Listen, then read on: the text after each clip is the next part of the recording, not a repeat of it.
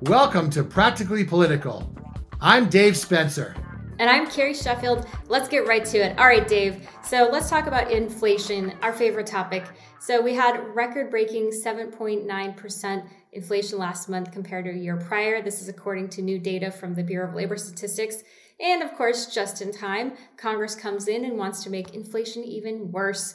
They just passed a $1.5 trillion spending bill. It increases funding for a lot of pet projects, things like the Green New Deal. Why don't progressives seem to care about the negative effects of government spending on inflation? Senator Mike Lee had a great report with the Senate Joint Finance Committee, or the Joint Congressional Finance Committee, looking at lots of studies about how government spending causes inflation. Well, I think, first of all, you can argue that the fact that Build Back Better wasn't passed took off some inflationary pressures. As I've said before, Carrie, I wish Build Back Better had been passed instead of the American Rescue Plan, because the American Rescue Plan contained a lot of handouts, whereas Build Back Better does contain a lot more investments, and I think it would be more beneficial to the country long term. But having said that, I think people realize that inflation is something that has come up. There's a lot of things that are out of control. When you look at fuel prices, when you look at stuff that's going on in Ukraine, when you look at a lot of international and domestic pressures. So I think that there's very little that a president can do about inflation. Presidents get blamed a lot for it, but it's like the economy. Short term, there's very little they can do. I think what they're trying to do now is good. They've been late in terms of ramping up production, but I think it's better late than never. And you're finally starting to see some domestic oil production. And I should just say, for all the Green New Dealers out here, I am the biggest supporter of alternative energy out there. But using natural gas and using our energy is far cleaner than the petrostates. They have the dirtiest, most environmentally destructive energy production in the world. So I think the bottom line is there's not so much they can do in the short term other than make sure that the energy production is going up. Your thoughts? Well, I think that there are a lot of things the presidents can do to affect inflation, for good or for bad. Richard Nixon tried to do it through price controls, and that was a huge disaster. It made things even worse. Terrible idea.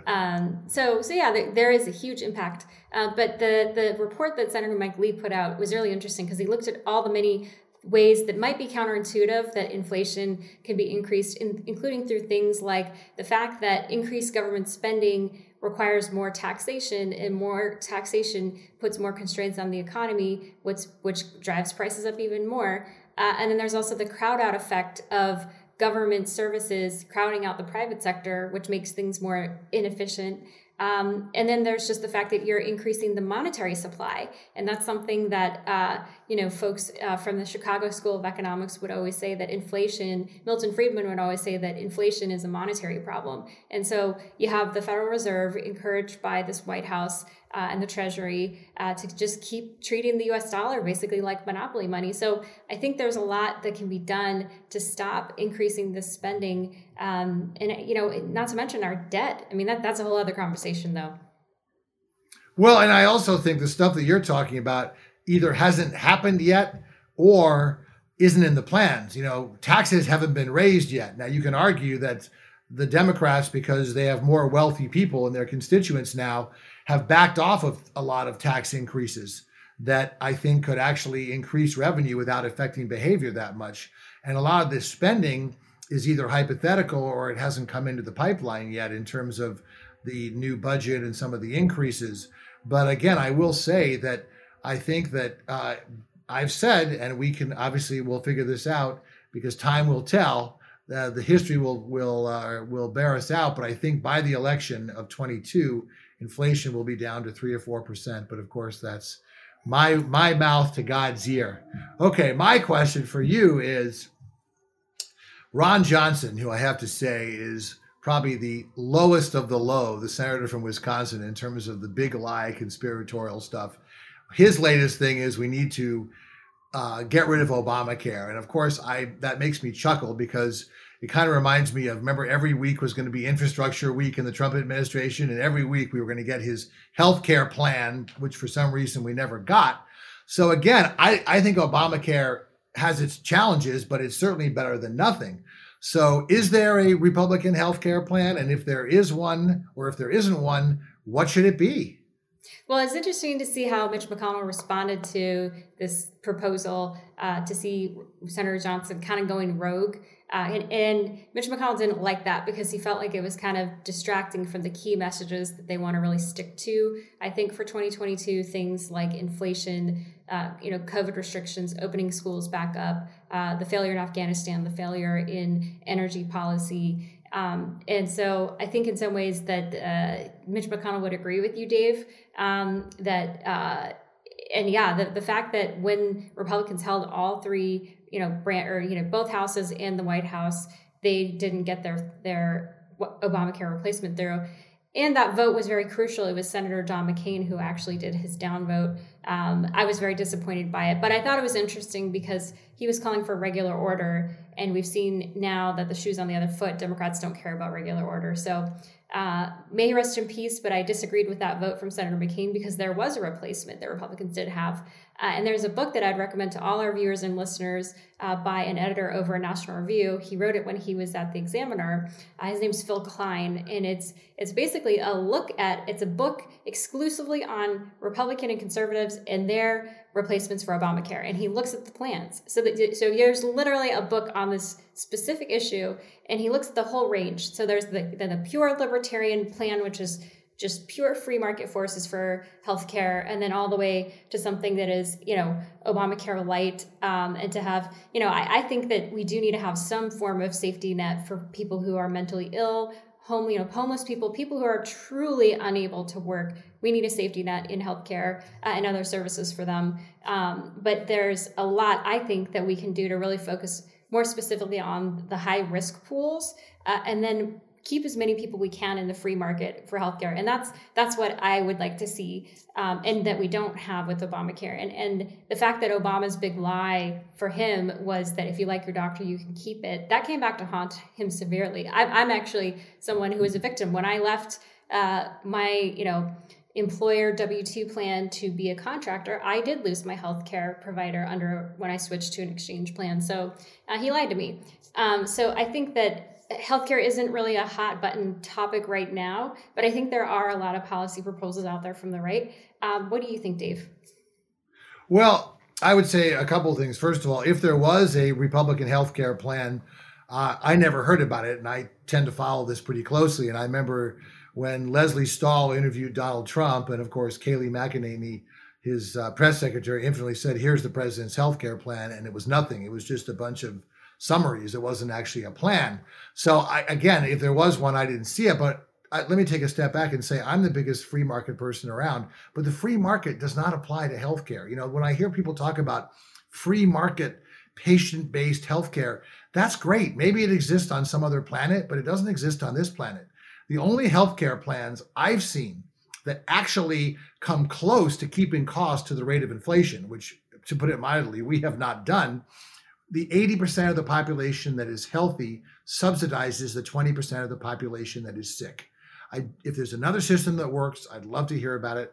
I don't think it exists because you have to have healthy people buying into the system. So when they're sick, other healthy people will buy into the system. Otherwise, you have what economists call adverse selection, where only sick people buy in and the whole system collapses. So again, I think that the Medicare system that we have, which is publicly financed but privately delivered, because, and I know conservatives don't like to hear this, but healthcare is one of the very, very, and I can't say very enough times, very few areas where the government does a better job than the private sector at controlling cost. And the main reason our system is so expensive is because it's so privatized.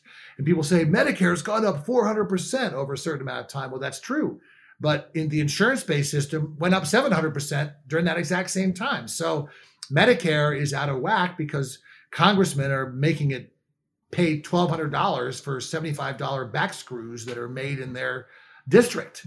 But I think overall, it's the best plan. And I think what Obamacare should have done, and it was, by the way, I'm always full disclosure, it was Democrat Joe Lieberman from Connecticut. Gee, were there insurance companies in Connecticut? I can't remember. Who struck down the so-called public option, which would allow Medicare to compete with insurance companies. And I think that would have kept them honest. And I do think you also have to have like an independent payment advisory board, and the government can pay for certain things and it can't pay for certain things. If there's a $500,000 colon cancer drug that adds 6 months to your life, I'm sorry, if you're wealthy, you can afford it. And if you're not, you can't. That's true with a lot of things in our society. So that would be my solution. All right. Well, we'll have to do healthcare another week also. But in the meantime, let's talk about another. For me, I want to go back to this spending bill because, it's, again, for me, it's treating the US dollar like monopoly money. So we got this $1.5 trillion spending bill. It increases non-defense bipartisan, spending. By the way. Yeah, well, everyone wants the credit when they're treating the US dollar like monopoly money. So it's universal sin. But the one thing that really bothered a lot of conservatives is that this bill included $13 billion to help the Ukrainian people. And, I do support that. I think it's a strategic investment because we have to keep Russia out of our backyard with NATO. But I think that the hypocrisy of, in the same breath and in the same bill, that the Custom and Border Protection, the CBP, saw a cut in their overall spending of nearly $500 million. So you have, American tax dollars going over to defend Ukraine's border. Meanwhile, our own border protection is being cut by $500 million. So what is there any accountability for this, Dave? I mean, how can anyone spin that? I don't think you can spin it, to be honest. And look, the border is a real problem. As I've said, one of Barack Obama's most unheralded successes was that when he left office, border crossings were at a 50-year low because he was known as the deporter in chief. But as a Democrat, he could do that and not get the pushback to the Republicans. So this was a crisis that Donald Trump created, and Joe Biden definitely exacerbated. There's no question that he made it worse. Now he's tried to backtrack and pull out some of the few bright spots in the Trump policy, like the stay in Mexico policy, for example. But I see no reason to cut border security, and I don't know what it is. I think a lot of it is, frankly, Democrats don't want to have always border security because they feel that if more people can come in the country, that's going to be more voters. And again, immigration, I know this sounds simplistic, but the reason we're the only industrialized country that doesn't have an immigration policy is because Democrats want the votes, Republicans want the cheap labor. That's a little simplistic, but that's historically been true. Now it's a little more complicated in reality because, as we're finding out, a lot of these immigrants tend to be more pragmatic voters. And when certain parties go too far to the left, they're going to stick to the center. And that's why I've put up a huge red flag for Democrats many times. Look at what's happening to the Black vote. Look what's happening to the Latino vote. They voted for a higher percentage for Trump. And this is someone, to put it mildly, who called them rapists and drug dealers. So they weren't going towards Trump. They were being repelled by the Democrats. So I see no reason for it at all. I think it's bad policy. So anyway, well, let's get to my second question, which is Rick Scott, another one of my favorites. Talk about an individual of exceedingly low quality. Here's a guy, when he ran Columbia HCA, paid a $1.7 billion Medicare fine, the greatest in history. And then when he was running against Bill Nelson in 2018, he won by 15,000 votes, which was safe by any recount. But he then put up he questioned the integrity of the election system. And his latest thing was, of course, everybody should pay taxes, which gets back to this Mitt Romney 47% thing. And I think it really goes after people that don't deserve it. And I also think it's a loaded stat because of those 47%, yes, they don't pay income tax, but they pay payroll taxes. So what's your theory on that? What do you think should be done with our tax system to make it more progressive, but also make sure that everybody pays their fair share, both at the bottom and the top? Well, it's easy to be calling for fair share when it's other people's money, as Margaret Thatcher would like to say. I think what Rick Scott is doing in this case is that he wants to put out a trial balloon because he wants to challenge Mitch McConnell to leadership, and he thinks that he can get Donald Trump to back him. So that's why he's trying to release his own kind of policy framework, and that's what he's doing politically here. which I think is, from a tax standpoint, I think that, the concept of having skin in the game is useful. But at the same time, I think that there's also a messaging issue, because you're right, the vast majority of lower income people don't pay income tax. And so I think that conservatives and Republicans should be way more, willing to share that information, because the vast majority of people don't pay income tax, and yet they want to tax the wealthy even more when most people aren't paying taxes. And I actually see it in the reverse, that why aren't we just letting people know this information, that the wealthy are already very much more disproportionately shouldering the burden as it is, but at some point you're going to kill the golden goose that lays the golden egg. So I don't know. I think that it's really easy to demonize the rich, which is just a amorphous entity. I think that the closing corporate loopholes, I think that's something that is bipartisan, and I think that having the tax structure in that way would be beneficial. I think that for me, I want to keep the 2017 tax reform in place. I know that is something that Democrats have been really chomping at the bit and trying to get rid of. So I would not support that at all. I think that it's good to keep the deductions on the SALT, the state and local tax property deductions, because that's a giveaway to wealthy people to subsidize bad governance at the state level. So I think that a lot of what conservatives have to do right now is actually play defense against encroachment when it comes to tax policy. God, well, there's a lot to unpack there. But first of all, again, it's a specious statistic, pleasantly but plausibly false, to say these people don't pay taxes. They don't pay income taxes, but they pay payroll taxes. And you know me, I love my stats, Gary. So here are the numbers. There are only 15 to 17% of people in this country who do not pay any form of taxes. Okay, 9% of those are seniors. You have another few percentage in the military. And then you have another couple of percentage who are on disability. So you only have maybe 2 to 4% of the people in this country that are not paying any kind of taxes. And that doesn't even include consumption taxes, sales taxes. Sales tax, a lot of times property tax too. Right. Well, that doesn't fall on the poor, because most poor people don't own property, but the sales taxes. Right. So that's point number one. Point number two is, you and I have disagreed. I think that 2017 tax reform bill was the worst piece of legislation I've ever seen, which is saying a hell of a lot. And the reason I say that is, my reaction is, for how much time do we have? But I'll try to give the synopsis. First of all, you don't cut taxes when the economy is booming. You cut taxes when the economy is in recession or needs it. That's why we were the only industrialized nation that was actually cutting taxes. Other ones were raising taxes. You raise taxes when the economy is good and people can afford it more. You cut taxes when the economy is bad. My philosophy has always been, when you cut taxes, you want to do it in a way that affects behavior the most. And when you raise taxes, you want to do it in a way that affects behavior the least. So again, I am the last person to disparage wealth, right? I think it's what made this country great, and I've been the beneficiary of it.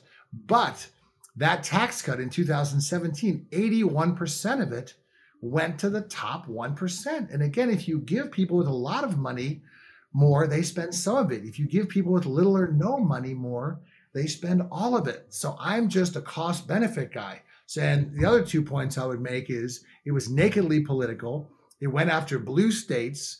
The SALT deduction in a place like New York, yes, you can say it allows wealthy people to deduct, but New York, for every tax dollar New York sends to Washington, it gets 63 cents back. For every tax dollar that places like Kentucky send, they get over $1.50 back. So again, Wall Street Journal did a great takedown of that. I'll send it to you. But hold on, the last point I would make, and then he got rid of the individual mandate, which has nothing to do with taxes. And again, as I said, you can't have a functioning healthcare system without healthy people paying in. But again, it doesn't have anything to do with taxes. So actually, the Supreme Court disagrees with you. Didn't have Supreme much Court to do. disagrees But anyway, with you. I'll let you respond. Sorry, I was just going to say the Supreme Court disagrees with you, because they said that Obamacare is a tax. So in that respect, it is relevant. But we've already gone over, Dave. But I think we should do another one on healthcare and on taxes. Absolutely. Well, it's always a good conversation, and I think that it's going to be very interesting to see. I agree with you that the spending did not need to go up so much, and as far as military goes, I have no problem spending more on the military, but we need to spend it on the next generation of conventional weapons, and we need to spend it on training, and we need to spend it on personnel, and we're not doing that. So, but in any case, well, that is another episode of Practically Political. It's always so great to see you, and we'll see you next time.